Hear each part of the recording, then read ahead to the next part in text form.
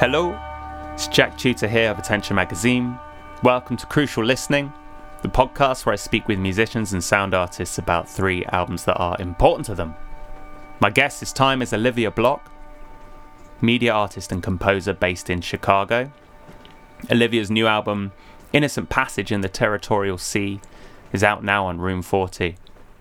A record, as we mentioned in the early part of this conversation, that was put together over lockdown and informed in part by Olivia's experiences on psychedelic mushrooms. Feels to me like a record that pays homage to the power of generating internal universes inside the mind with their own forces, their own dynamics, their own languages. It's got this beautiful internal logic to it. Different parts of the record feeding into other bits, informing others, this kind of cyclical, circumventory energy going on. Really enjoying that one. So head over to oliviablock.net, that's Olivia's website.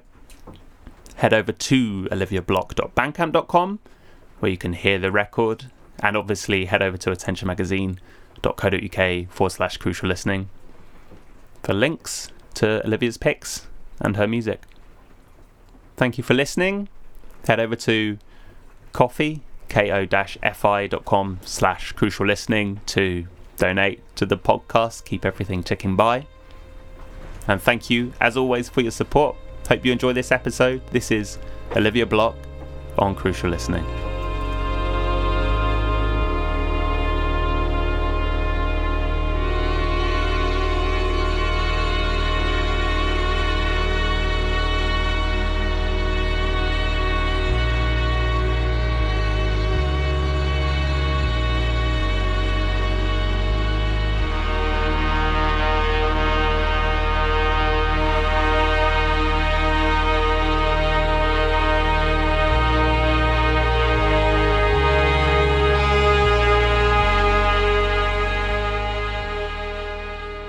Hello, Olivia. Welcome to Crucial Listening.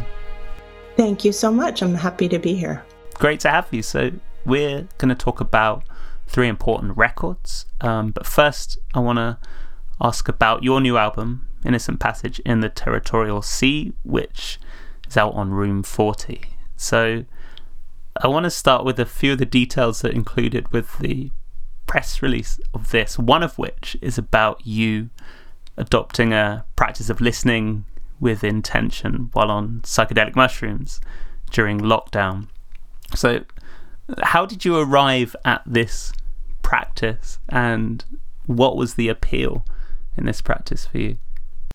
Well, it was kind of, it was good timing, or terrible timing. I don't know. It depends on which you choose. But right before the lockdown, I had decided that I wanted to take some mushrooms just because I thought it would be an interesting thing to do. And so a friend of mine had a person who could, supply me with some mushrooms, who grew them. And this is all very sordid. You have to get into the details of how you actually get the mushrooms to talk about it. But it's actually totally fine. It's there's no dark alley or anything like that. It's just this guy's just grows mushrooms and he's really into plants. So so I got some, and then basically the lockdown happened and everything was canceled. So I was just home all the time, and I decided to just take some of these mushrooms, and I had a lot of them. I just basically got too many. And so I took them, and then I was just working in my studio, and I have this this vintage organ that I really like that's on the new album a lot. It's very powerful. It's this analog organ that Korg made that mimics the Hammond B3. So it has these overtone bars that you can pull, and when you pull the overtone bars, more overtones. It's almost like a pipe organ where you can hear more overtones as you pull out the bars. Right. So you start with the root note, and then you can slowly bring in these overtones. So I noticed as I was doing these mushrooms, I wasn't tripping, and I wasn't microdosing. It was somewhere kind of between those two things, so that my senses were just hyper aware of sound in this totally different way than I had experienced before. So when I was changing the sound by bringing in each overtone, like I could feel on my skin even like the changes in the air, and it was just this completely different embodied way of listening. Wow. And I thought, wow, this is really interesting. And that process kind of led the entire album, because I was playing these chords and notes that my body was responding to in that way. And those kind of patterns and notes then became like the fundamental parts of each of the songs in the record. And then the other thing that I was doing is just being outside a lot and kind of noticing like how I could feel plants and things like that. And it just made me, in this corny way, very just happy to be alive and be on the planet at this moment, and just looking around and seeing that everything is just verdant and beautiful, and there are trees with leaves on them, and it might not be like that forever. So I was appreciating that more on the mushrooms. And when you were working in the studio on mushrooms, I don't know how easy this is going to be to articulate, if it is at all, but was there anything specific that you felt yourself being compelled towards sonically, or anything that really came into focus when you were on mushrooms that perhaps didn't outside of that experience? Yes, I think the bass, the really, really low bass frequencies were way more appealing to me than they usually are. And certain kinds of repetition also of the bass patterns were also appealing to me, where they usually were not before. And there were just certain, in a way, you know, it's funny because I think when people think of an artist doing mushrooms or psychedelics, you might assume that the work or the music or whatever gets a lot weirder and more psychedelic. But for me, it was actually just the opposite. It kind of just focused my work into these tonal centers and these kind of intervals, like intervallic relationships between notes that I just felt in my body. So it's more... it's much more of a tonal album than most of my work, and that's because of the mushrooms. Another element that seems to have played quite a prominent part is you rereading Anneke Van's Ice over lockdown as well, which is a book that I really enjoyed actually when I read it a few years back. I mean, what was it that drew you to the book, and what was it that appealed in the book to you? I think, well, for one, I'm glad you read the book and loved it. I think it's so good, and it's kind of like an underground thing. Like, a lot of people know about it, but it never quite. It's not like even Octavia Butler or something like. You know, it's just this strange book, because it's almost. I mean, people call it science fiction, but it's not even science fiction, really. It's just more like surreal. Yeah. You know, and I really like it because I tend to think in terms of impressions. Like, I don't really think in terms of stories or narrative or language. I just think in terms of like impressions with images and emotions attached to those. And that book was really, to me, kind of designed that way. It was just like... You know, it was just like these strange scenes that didn't quite make sense, but there were these repetitions of these images with the ice, and then this girl who just can't even tell if this is a real person, or it was almost like this hyper-subjective, unreliable narrator, which I thought was very interesting. You know, like, he's like a complete creep, actually. But also, I just loved this idea of like ice taking it over everything. Like, it's usually, because we're so used to our narrative of global warming where everything's melting, and this was kind of just the opposite, you know, which I found kind of very intriguing. Yeah, and it sounds like that this or was maybe involved in the generation of like a speculative sci-fi narrative that you came up with. I mean, I heard as well that in collaborating with Jan St. Werner, you kind of outlined some of this to him. I mean, I would understand if maybe it's not something you want to pour out into the opening and leave people to kind of figure out their own imagery and stuff, but Is there any details that you could tell me about this kind of sci-fi world that you had in mind when you were doing this record? Well, the funny thing is that I think the sci-fi world that I had in mind was our world. I mean, our world became a sci-fi world. So it was almost more like I was just making a soundtrack to kind of understand what was happening, you know, because it was just so strange and awful and surreal. So it almost just kind of became like the most sensible thing to do, you know. So I didn't necessarily like have a different landscape in mind. It was just more trying to conceive of all of the complicated things that were happening. One thing that also piqued my interest is you talk about using a broken mellotron. How was it broken? Oh, it was so cool. I love this mellotron so much. It was I recorded this mellotron at Electrical Audio here in Chicago, and which is Albini's studio. Yeah. And so it's got all of these instruments in it, and I had this recording of this mellotron there, which basically didn't play right in that the reel-to-reel tapes for each note of each instrument were kind of like would stop and start, and they sounded really warped and strange. And so so basically it was just like wrong. It didn't sound the way that a mellotron was supposed to sound, but I kind of became attached to the warped quality of it because it just seemed to fit in with the world, that everything is just strange and grotesque and warped. And you know, like on one hand, there's just this whole world of like social media and everything seems very grotesque there. And then the other world is this weird lockdown where you can't touch anything or go anywhere or see anyone. And so it was just like, yeah, it just felt like, where was I going with that? I forgot the question. Oh, yes, how the mellotron was broken. Oh, yeah. So, right. So it just felt like an appropriate kind of sound where like the broken tape, the kind of delicate broken tape just became like a symbol in my mind for the world just being broken and delicate.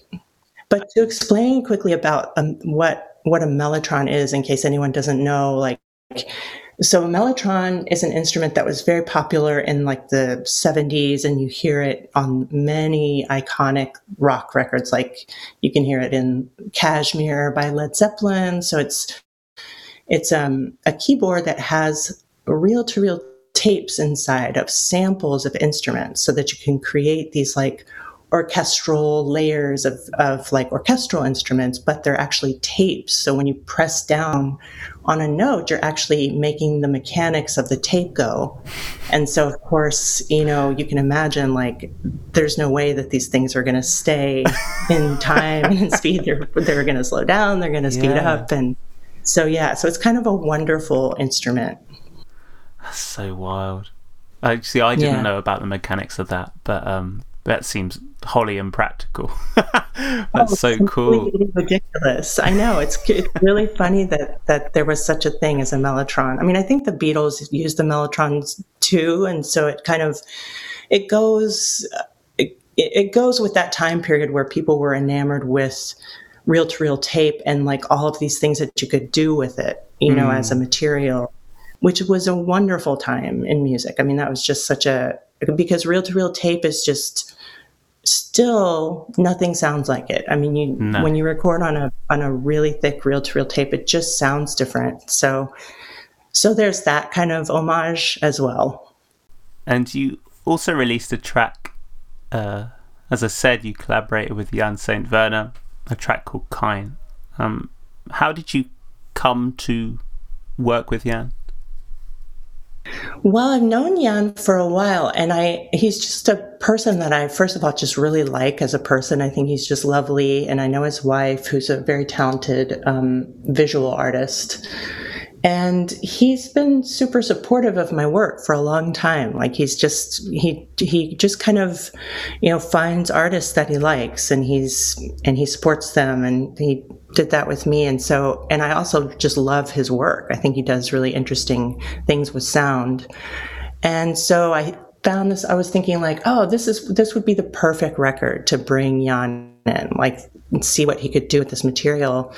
And I had this extra track where I just did this almost like, it's a very somber sounding organ line. It almost sounds pipe organ-esque. And it uses the same 7 notes that I use basically on the entire record. So I gave Jan the track with the organ, and he was into it. He liked the tracks from the record. And so he took the organ track and he kind of layered these sounds that sound almost incongruous with the organ. Like they almost exist on this totally different level. And I thought it was amazing. Like, I really loved what he did. It was so strange and like perfectly it was like the perfect thing for like a science fiction soundtrack. And he was at that time kind of listening to a lot of Roland Kane. I don't know how to say his last name actually, but yeah, Kayn. And his, because Jim O'Rourke just released a lot of his works. And so I think that Jan was very influenced by Roland Kane's work. And that kind of came into the mix as well, which also seemed totally perfect. So it's just this really interesting track that has these 2 layers that are almost like going against each other, but then they also work. It's very interesting. Awesome. Well, I absolutely love the new record. I'm looking forward to hearing that track with Jan as well. I think what I love most is knowing it in the context of you having read Anna Kavan's book. That's got such a specific internal logic to it, which seems to belong to that universe and almost like a little snow globe, it just doesn't touch the outside. Your record has, for me, that kind of sensation as well, of just these lines of interconnection that exclusively kind of connect within itself, which is so compelling. I absolutely love it. Thank you. I'm so glad. Yeah, that's the way I see it too. It's just its own world. Wicked. Well, I thoroughly encourage people to check it out. When this broadcasts, it will be out, so do go check it. It's on Room 40, like I say. Olivia, let's go to your 3 important records. And one question I like to ask before we go into the records specifically is how you thought about the term important when picking your list of records. So was there a way that you understood important in order to come up with the list that you did? Yeah, I mean, I didn't want to use the list as an opportunity to give you my favorite all-time records, because sometimes I think that that's not as interesting as just picking some things that I think are just interesting. There's really interesting records for either completely musical reasons or for reasons outside the music, like maybe because the composer is kind of interesting or something like that. So I kind of took that approach. Nice. Okay, well, let's go for one of the records specifically then. Which one do you want to go for first? Cool. Let's go for the Alemu Aga, that's the Ethiopic Volume 11, where Alemu Aga plays the Harp of David. Yes. So, let's start with, if you could give me a little introduction as to why this album is important to you. Well, first, I think it's just absolutely stunning. I love this record so much, just the way it sounds. I think that the tonal palette is very narrow. And so I think I connect this record in a way with my album coming out now, because there's only very few notes are used on this Harp of David, which is almost like a lyre. It's like a big, it's a sacred instrument that is used in Ethiopian religious ceremony and Christian Orthodox Ethiopia practice. Just kind of butchered the way that sounded. But so people use this Harp of David when they're like meditating and doing these very like internal kind of prayers and things. It's not really used in church services. It's more used like in the home. And so I think that part of the beauty of the sound of the record is that it really sounds like that. Like it's a very intimate sound. Everything is closely mic'd, and there's just a few notes being plucked at a time. And Alemo Aga's voice is just very beautiful. It's like he's singing a lullaby or something in every track. Yeah. Do you remember how you first discovered the record? Yeah, I mean, basically anything in that series, in the Ethiopique series, I will buy. I just think that it's one of the best series of music of any kind ever, in my opinion. Just everything is just like a revelation. And I love, that series kind of pulled me in with the more jazz-focused records. But then this one, I just heard it because it was in the series. And then I was like, wow, this is really different, actually. This is like a really special sound. Mm. Yeah. Do you remember when you first came into it? How long has it been in your life? Oh, gosh, it's been at least 10 or I want to say 10 years, 12 years, something. So I think I discovered it after it had already come out. Right. But then it was just like one that I didn't have in my collection or something. And then I heard it and I was like, and I remember hearing it and then sharing a link on Facebook, and everyone was just completely like, oh, what is this? This is so beguiling. I've never heard anything like this before. Because it just has this really enchanting sound. Yeah. And it's about like, is it like an hour long, the record? Just centered on this, as you say, this really narrow instrument palette. I feel like you get into such a state of intimacy with the sound of that instrument just over the course of, the duration of a single listen. Let alone, I haven't spent a lot of time with it, so let alone 10 years. But it's almost like I don't think of it in the way, or I don't listen to it in a way that I listen to other albums necessarily, because it's so... It doesn't have, again, like sort of back to this idea of narrative and how I don't really think in that way. It's kind of like a non-narrative sound. Like it just kind of floats and it doesn't really change. But there are sort of things that dip in and out, and maybe the key changes on one of the tracks, but every track sounds alike. So essentially it's kind of like a drone record with like singing on top. Yeah. Yeah.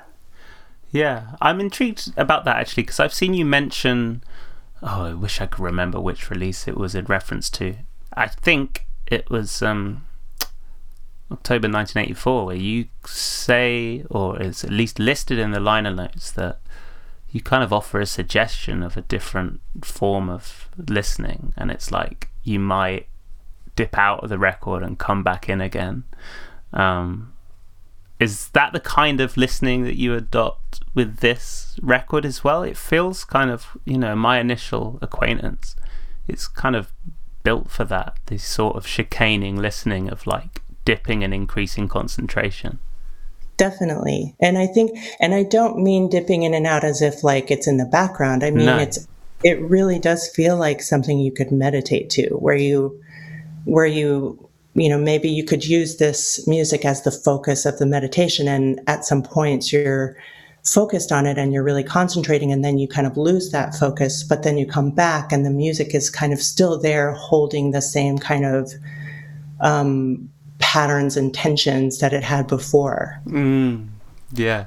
Yeah, I think it is like that. I love that.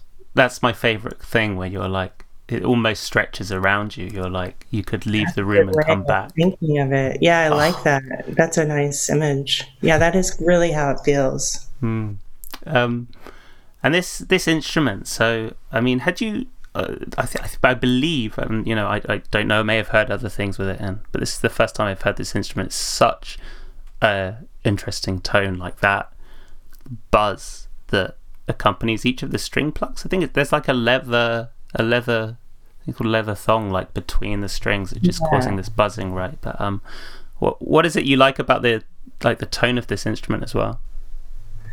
Well, I love that it sounds like something in Western music that is wrong. Like it sounds like if you detune a string too much and it slaps against the fretboard or something like that. Right. Yes. But in this case, it's just adding this really beautiful timbral element to the note, because it's not like a bell-like tone. It's like this buzzing, like there's the tone and then there's a buzzing kind of timbre on top of it, which is really interesting and something you don't, or at least I don't necessarily associate with liturgical music or anything like that, or hymns. Yeah. So it's really cool. Yeah.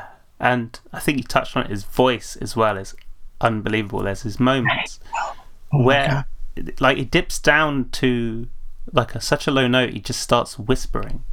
Yes. Which is just the first time it happened, it just completely took me back. That was incredible. I know. It's just mesmerizing. I mean, it's part of this mesmer music. So I think I'm actually really curious about how this was recorded. Like, he must have been really close to the mic, Yeah. So even just the recording of it has some similarities to kind of almost like lowercase jazz, or right. The kind of very quiet, like a new music that's happening now. So there are some similarities with the approach to the very close, you can almost hear the plucking of the strings, Mm-hmm. And as you say, the whisper, you can hear that. It's very delicate. Yeah.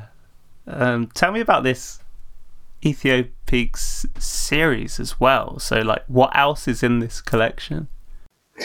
Well, it's the most well known for kind of jazz ensembles that most of them came out, I think, in the 70s, 60s, 70s, that kind of era, and a lot of groups that use traditional jazz instruments and almost have traditional jazz kind of formation, but they use the tonality and the harmonic, structures of Ethiopia, which is really interesting because they use completely different modes, and their modes and scales are just really cool. They're so there's this kind of this one exuberant kind of mode. I'm trying to remember which one it is. There's a few different, there's Tazita, which is one. I think that might be it, but it's just the happiest. It sounds really silly, but it's just a very exuberant scale that they use. And it's just a lot of kind of saxophones just going up and down the scale. And it's just lovely, beautiful music. It's very enchanting. Well, I'm going to have to check out more of that. That sounds fab. It's not just jazz ensembles. I think that's what it's the most well known for, but there's also other solo instruments too. There's one piano record that I really love that's played by this woman who is actually a nun. She's still alive, and I'm blanking on her name, but I'll give it to you if you want to put it in the note, because that's another one of my favorites of this series. So.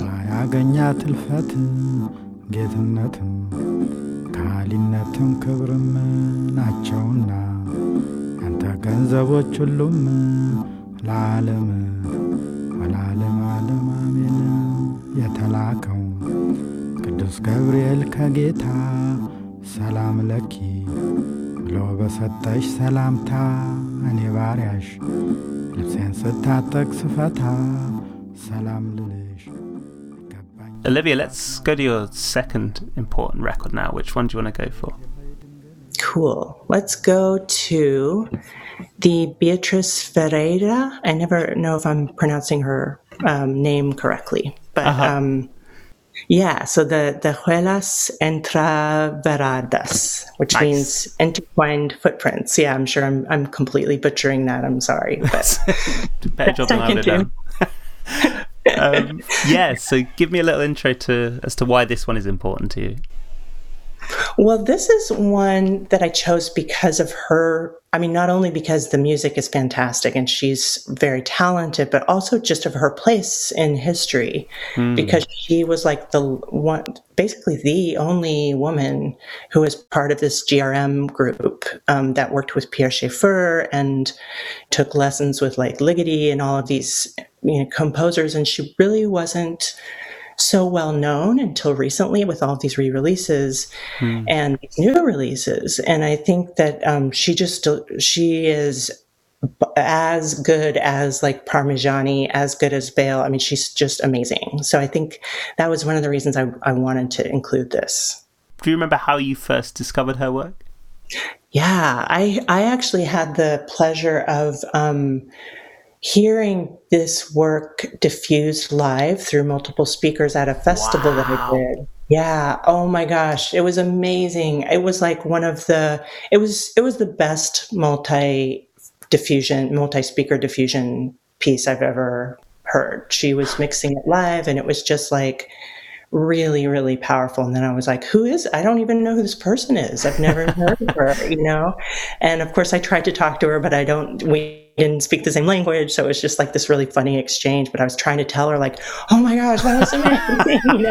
I have no idea if she understood what I was saying, but yeah, and I just was like, I think one of the things that I noticed about her work is that, the subjects that she uses as her field recordings are kind of subtly different than like source recordings that, for instance, like Parmigiani would use. Right. So I think like the track that I really like is the La Babale de Chien Chien à la Mamère, which is the ball of the old lady's dog. And I just think it's first of all, it's just masterfully composed. Like it's just like kind of, there are moments where there's a reality that comes together of concrete sounds in a time and a place. And then there's a pivot all of a sudden she'll, have a recording of her own voice talking. And then all of a sudden, everything will just become atomized. And it's just like particles that just explode outward. And then they come back into this little moment in time and space with her dog. And there's something like, partly this is my own projection, but I kind of feel like there's a feminine approach to this because it's almost like a domestic scene or something. Like she's home with the dog, and even just the titles that she's using are very different from like, again, using one of my other favorites, Parmigiani, as an example. Like the title to one of his CD collections is called like the Creation of the World. It's that in French. And so instead of like the creation of the world, she's kind of like, this is my dog and I'm throwing a ball to the dog and you hear it like bounce on the floor. So it's almost like this totally different approach, which I love. I didn't realize that was her dog. That's so cool. I don't know. I mean, that's what I was assuming because I think that's her voice. Right. So I was assuming that's her dog. Yeah. But that's doubly cool. It's doubly cool because you can really hear I'm assuming it's her dog because the voice of the dog is like caught so intimately. Like right. It's amazing. I don't know how she got these recordings, but you can hear like the little details in this dog's voice and it's really cool. Yeah. I mean, that's, I think, something that I haven't heard enough of Beatrice's work at all, but there's definitely the sense of like a personal experience coming through. Yeah. Like a lot of my experience with this electroacoustic kind of works often has this sort of attempted objective quality, like these sounds are just pulled from like a neutral space and treated quite neutrally as well. But yeah, this feels like writing on the back of a postcard or something. It's really nice. Yes, that's exactly what I think too. And that's, it's almost like I think in a way she kind of reminds me a little bit of Luc Ferrari, who used more voices and things like that, but still they weren't like his work didn't really point to himself or like his own life or like one room or one place. Like you still kind of couldn't get a sense of like, where am I in this piece? But with this work, it's like, oh, I'm being pulled back. It's almost like, you're being pulled into this time and place and then shoved outside again and then pulled back in and push back out. And It's just a really cool, like, back and forth. Yeah. As well, I don't know loads about her life, but one thing I did read, I think it was in connection to this release, had like a little biography, and it was like that she got involved in the GRM by accident. Do you know anything about that? Like, it sounds... Yeah, I read that too. And no, I don't really know that much about... There isn't actually that much about this woman on the internet. I wish someone would do a biography on her. But no, I don't really know what... Oh, you know what I think it was, actually? That she was coming to study with Nathalie Boulanger, who was like this piano teacher to like all of these big composers of that time period. And I think that's how she became connected to these other composers. Right. So I think it was the Nathalie Boulanger. I believe that's her name. That was the connection. I think I read that. Gotcha.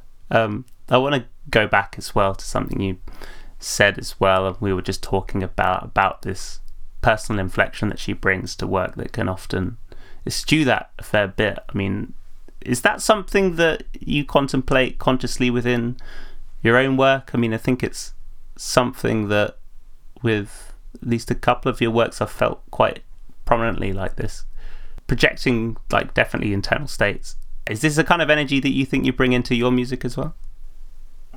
Yeah, I do. I mean, and I think like for a long time I was really, I mean, in a way I kind of included Beatriz Ferreira because I feel like I relate to her in some way because I kind of came up during this time when there weren't that many like other women doing what I was doing. And I was always like very conflicted about like, am I revealing too much emotion? Like, should I pull back on that? Should this be more clinical? Should this be more? So it was always like this internal dialogue that I had where if I was being too personal or too emotional, that I might be then relegated to this other, right, like category of like outsider women artists who weren't kind of in the canon or something. Right, yeah. So I kind of wonder, like, so that's why I love this so much, because she's just like, fuck it. I don't care. I'm putting my dog in here. And it's so cool. I mean, it's really interesting, so yeah. So I think so. I think I do think about that a lot. One other thing that really intrigues me about this release you've picked is it collates 3 works from over like 17 years. So you've got one from 2001, one from 2007, and another from 2018. And I believe when I first listened, I didn't know that, but it didn't jar me that you had such a large stretch of time occurring, I think, But although when I read about which piece was allegedly like the more modern piece, I was like, okay, I feel like I can pick up on this, but they feel very unified. I mean, what is it that enables, from your view, like 3 pieces from such a stretch of time to share company so coherently?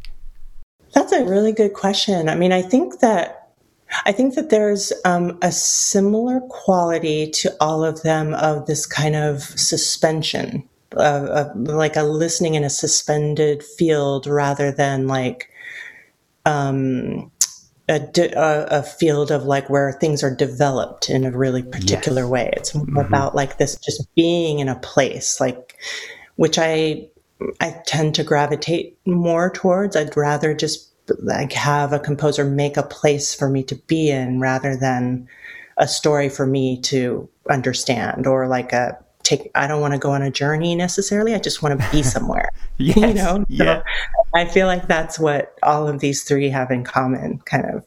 Yeah, I love the way that this record plays with extremes. Like, I mean, this is something I think that comes really prominently within some of this GRM stuff as well. Is just that there are absolutely no fucks given when it comes to any decorum around the use of the stereo field, extremes in volume, silences. It's amazing, isn't it? It is, and in a way, it kind of takes on some of the qualities of like what romantic music used to do. So, like, if you think of Beethoven and his sonatas, it was all like storm and stress, where like things would be super quiet and then really loud, and there would be like, And I mean, I remember when I was little, like, turning on the radio and like there would be a classical station, and it was like I couldn't even barely hear what was playing, and then all of a sudden there would just be like a timpani drum like really loud in my ear. And I feel like this is kind of taking on some of that dynamic nature of that kind of music, which I really appreciate. And I actually kind of feel like these multi-speaker diffusion concerts are kind of orchestral, just because these voices are happening from all around the room. So I kind of feel like this GRM music is orchestral in a way. And there are certain points as well when you talk about those dynamic contrasts where I was like, oh, is the track finished? And it's one of those experiences that make me realize I've been socialized to incessant noise within my music in order to tell me that it's still happening, which is kind of sad, but hey. I know, it's true. And I've noticed, like, I even noticed this with my last record, the October 1984, that was included on some SoundCloud playlists.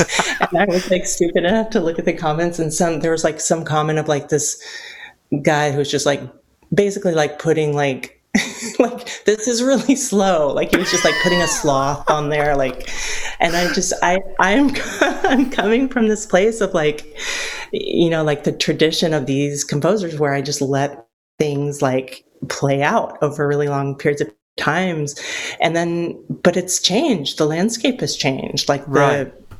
So it's just like, oh wow, I gotta speed things up for the SoundCloud really. Community. Yeah.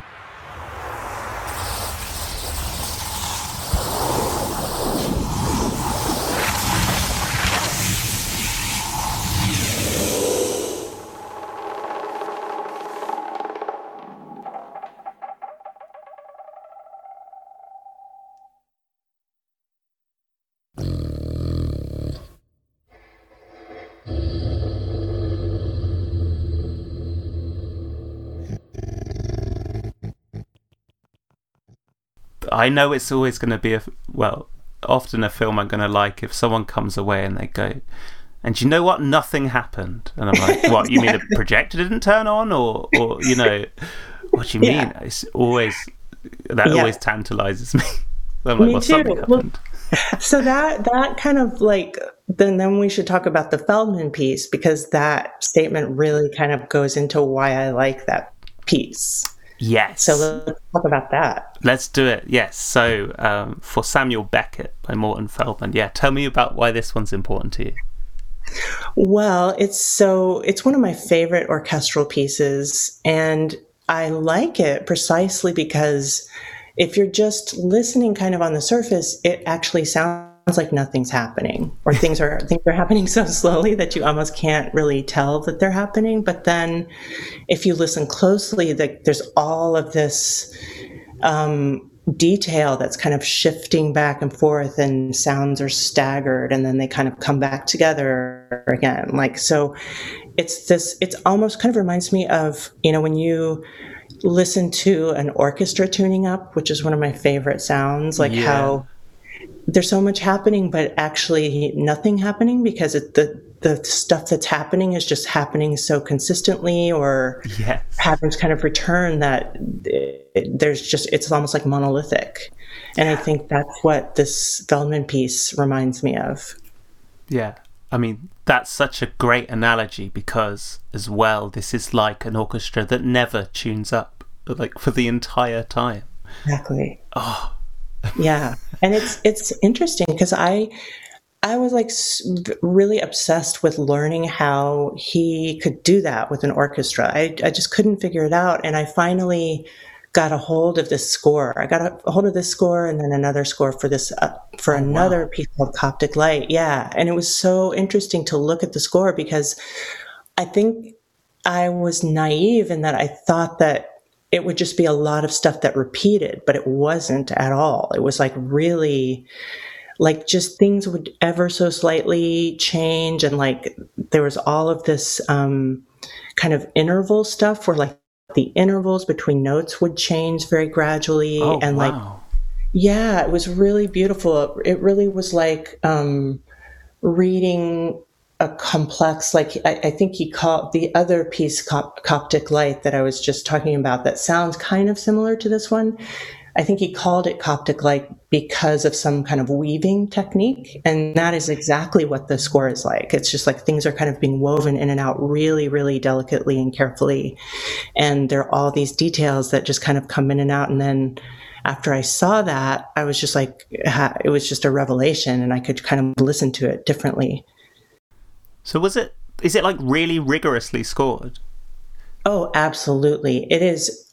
It's so rigorous that, I mean, this guy was obsessive, first of all, about dynamics. Like it's never just like pianissimo PP. It's like P, P, P, P, you know, it's like, it's almost like he's being a little bit controlling with the dynamics. And he also did things like, he had all the string players, because it's a really string forward piece. Like it's like just a lot of like a big washy string sections, but he had all of the string players put these clamp mutes on the strings so that the strings would not like ring out. They would just be really quiet and muted. Oh, wow.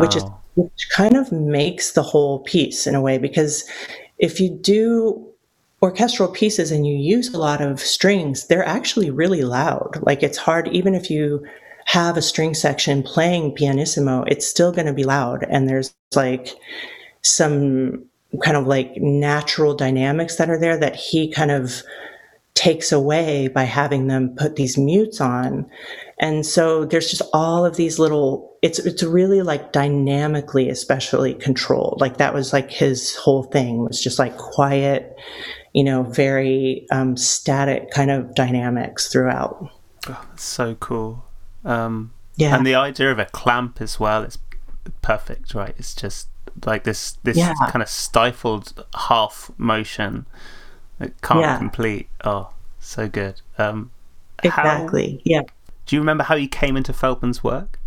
Oh gosh, that's a hard one, because I think I've known about his work for a long time. He kind of became the go-to composer for like people like me who were doing weird music and making things with field recordings that were kind of like spacious. Like it was like, yeah, it was like Phil Niblock, you know, Morton Feldman, like just people like that. Like a lot of my friends were like, oh, you have to listen to this guy. Like this guy really, he's just got, he gets it. Like he gets the whole space thing. And so that's how and at first I think it was just like listening to some piano works like Triadic Memories or something like that. Mm-hmm. And then I think my friend Seth Neal, who's also a composer, like turned me on to this piece. And then I was like, whoa, this is like something else, because it was just lush. It was like, I think some of his other kinds of pieces are a little bit too stark for me. Like they're just so austere and cold and kind of like, but this is like, it has that kind of austere quality, but it's like lush strings, you know, so it's kind of this weird combination of those two things. Yeah. And I understand as well, I don't really know much about the chronology of his work, but this one is shorter as well. So it's like 45 minutes, which I think sounds like a bit more of a merciful duration for Feldman, right? And that's true. And it's kind of reminds me of how, I mean, first of all, 45 minutes for an orchestral piece is long. It's really not really long, but it kind of reminds me of like, I have friends who are in noise bands, and, you know, the whole noise genre, like every song is just like a minute long, because it's so loud that there's like a ratio of like loudness to time. And I think this is just the opposite, where there's like this ratio of like quietness to time that some composers have, where they're just like, it's really quiet and it's gonna be really long. So what I think is, when I experience this stuff live, it's really hard to deal with, actually. Like I don't find, like, I mean, if I could ever hear this piece live, I would just be there in a minute. But with some other kinds of Feldman pieces, I don't actually enjoy hearing them live because they're so quiet. I feel like I can't move, and I become very like self-conscious, and they're so long, and it's just like, ugh, this is a drag. So it's just, there's that whole durational element in this kind of music that's always present, and I'm I think he must have known that there's some difficulty in going through that entire duration. Yeah, especially because I feel like the way that he constructs music avoids any indicators that might tell you how long you've been listening for. So yes, you can be halfway down and be like, you have I don't been know. in for 3 hours or And so that's not only just true for the audience, but that's also true for the performers. Apparently this is very difficult to perform because it's really easy to get lost. Like you just don't, and once you get lost, it's hard to, like, there are no obvious cues, because if you think about orchestral music, you think about like, okay, something happens and then something else happens, and that drum thing could be a cue. Like, yes, when that timpani thing happens, like the trumpet will come in. So like maybe you get lost. I mean, I hope you don't, but if you do, listen for the timpani. You could use that as a cue. But in this, there's nothing like that. I mean, it's just a landscape painting. Like it's just like getting lost in a desert or something. Yeah. Oh my gosh. I guess as well, it's something that superficially, I think, and maybe knowingly, you probably know Feldman's work better than I do, but like knowingly adopts the superficial presence of something that wasn't composed. So feels like something on first listen you could be like, oh, they're it's just improvised. parking when they feel like it. Yeah, like, right. Which Exactly. again must really scramble you, where it's these notes that come in at kind of this non-linear point, like not necessarily on any discernible beat. It's like, right.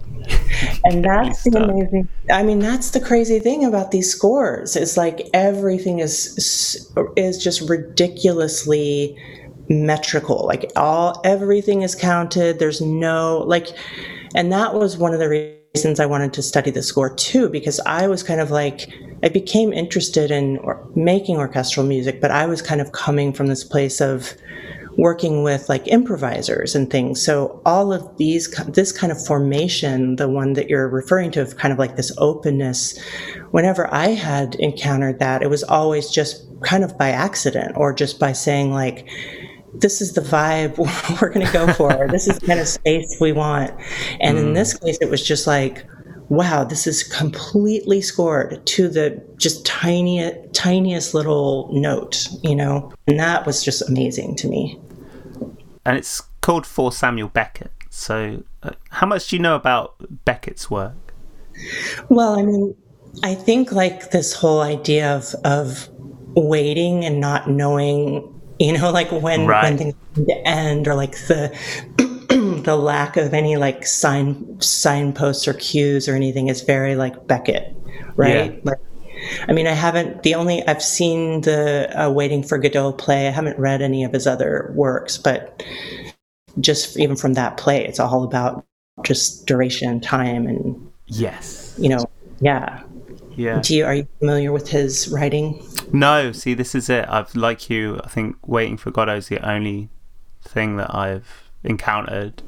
I've listened to like an audio play of that, and again, kind of absorb some of the themes, and I think enough to feel like when I saw that this was for Samuel Beckett, that I could see some kind of alignment going on there. But exactly, it just makes sense. Yeah, there was a cool review of this actually that I found, where it was like, it sounds like the players have run short of possibilities and are reduced to making the same moves again and again. And then it says, in chess the game ends with checkmate. In For Samuel Beckett, the game horrifyingly never ends. Exactly. Which is, it never ends. Until it does. Until all of a sudden it does. Well, and it's over. I was going to say, because the ending is it's quite abrupt, if I recall right. It just kind of stops, right? Totally.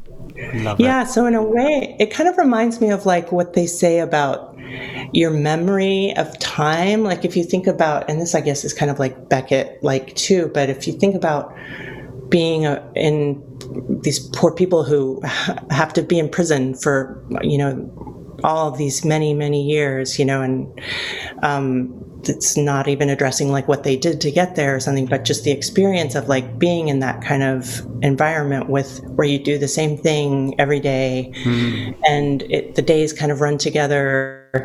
You look, when you're doing that, it feels like, it's just endless. But then maybe when you look back, like you don't remember any details. So it's a completely different kind of idea of like what time was. Whereas Right. like you are in a situation where all of these different things are happening and things are changing all the time. Like later on, you might feel like that was longer than it actually was or something. So in a way, like this piece is kind of like that. It's like being in a prison, prison of sound. I'm kidding. Not. It's a beautiful, beautiful piece. So.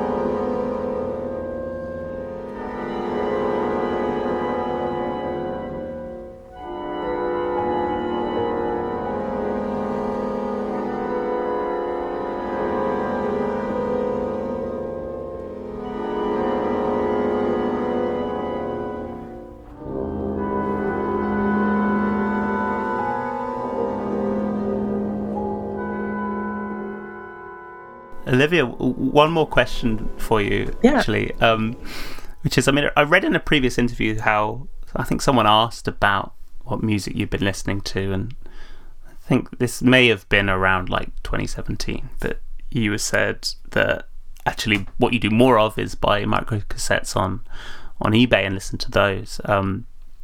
What does your listening look like now? Is that still the case? Do you listen to a lot of music now? I'm happily out of the micro cassette phase because that was starting to become like a very expensive habit. And it's also like costly in terms of space. I just have so many of these tapes, like I can't do that anymore. So thankfully that's over. I was also in like a shortwave radio phase where all I did was listen to shortwave radio, and I'm out of that phase. And right now I'm kind of just listening to, this record that's out now, and then the next record that's coming out after that is just like going to be way more melodic. So I'm just thinking a lot more about melody. So I'm just listening to like pop music that I like, and things like there's actually a record I really love that I was going to include on this list, but I didn't, just because there were, only so many I could do. But it's this re-release from this Korean singer, and the release is called Now, and it's just like one of the, I gotta find her name, let me see what it is. But it's like one of the best like psychedelic pop records I've ever heard, and I was just like had that on repeat for a long time during the pandemic. Yeah, her name is Kim Jung-mi, and the record is called Now. So I was just really into that record because of the melodies and the way that the songs are structured. So it's kind of just like, just kind of melodies and pop music right now. Awesome, nice. I'll include that as a honorable mention in the show notes. Nice. Well, Olivia, thank you so much. This has been so nice to speak about your record and 3 absolute stormers as well in terms of important records. So thank you very much. Thank you. It's been fun. And to everyone listening, I'll see you next time. Goodbye. Bye.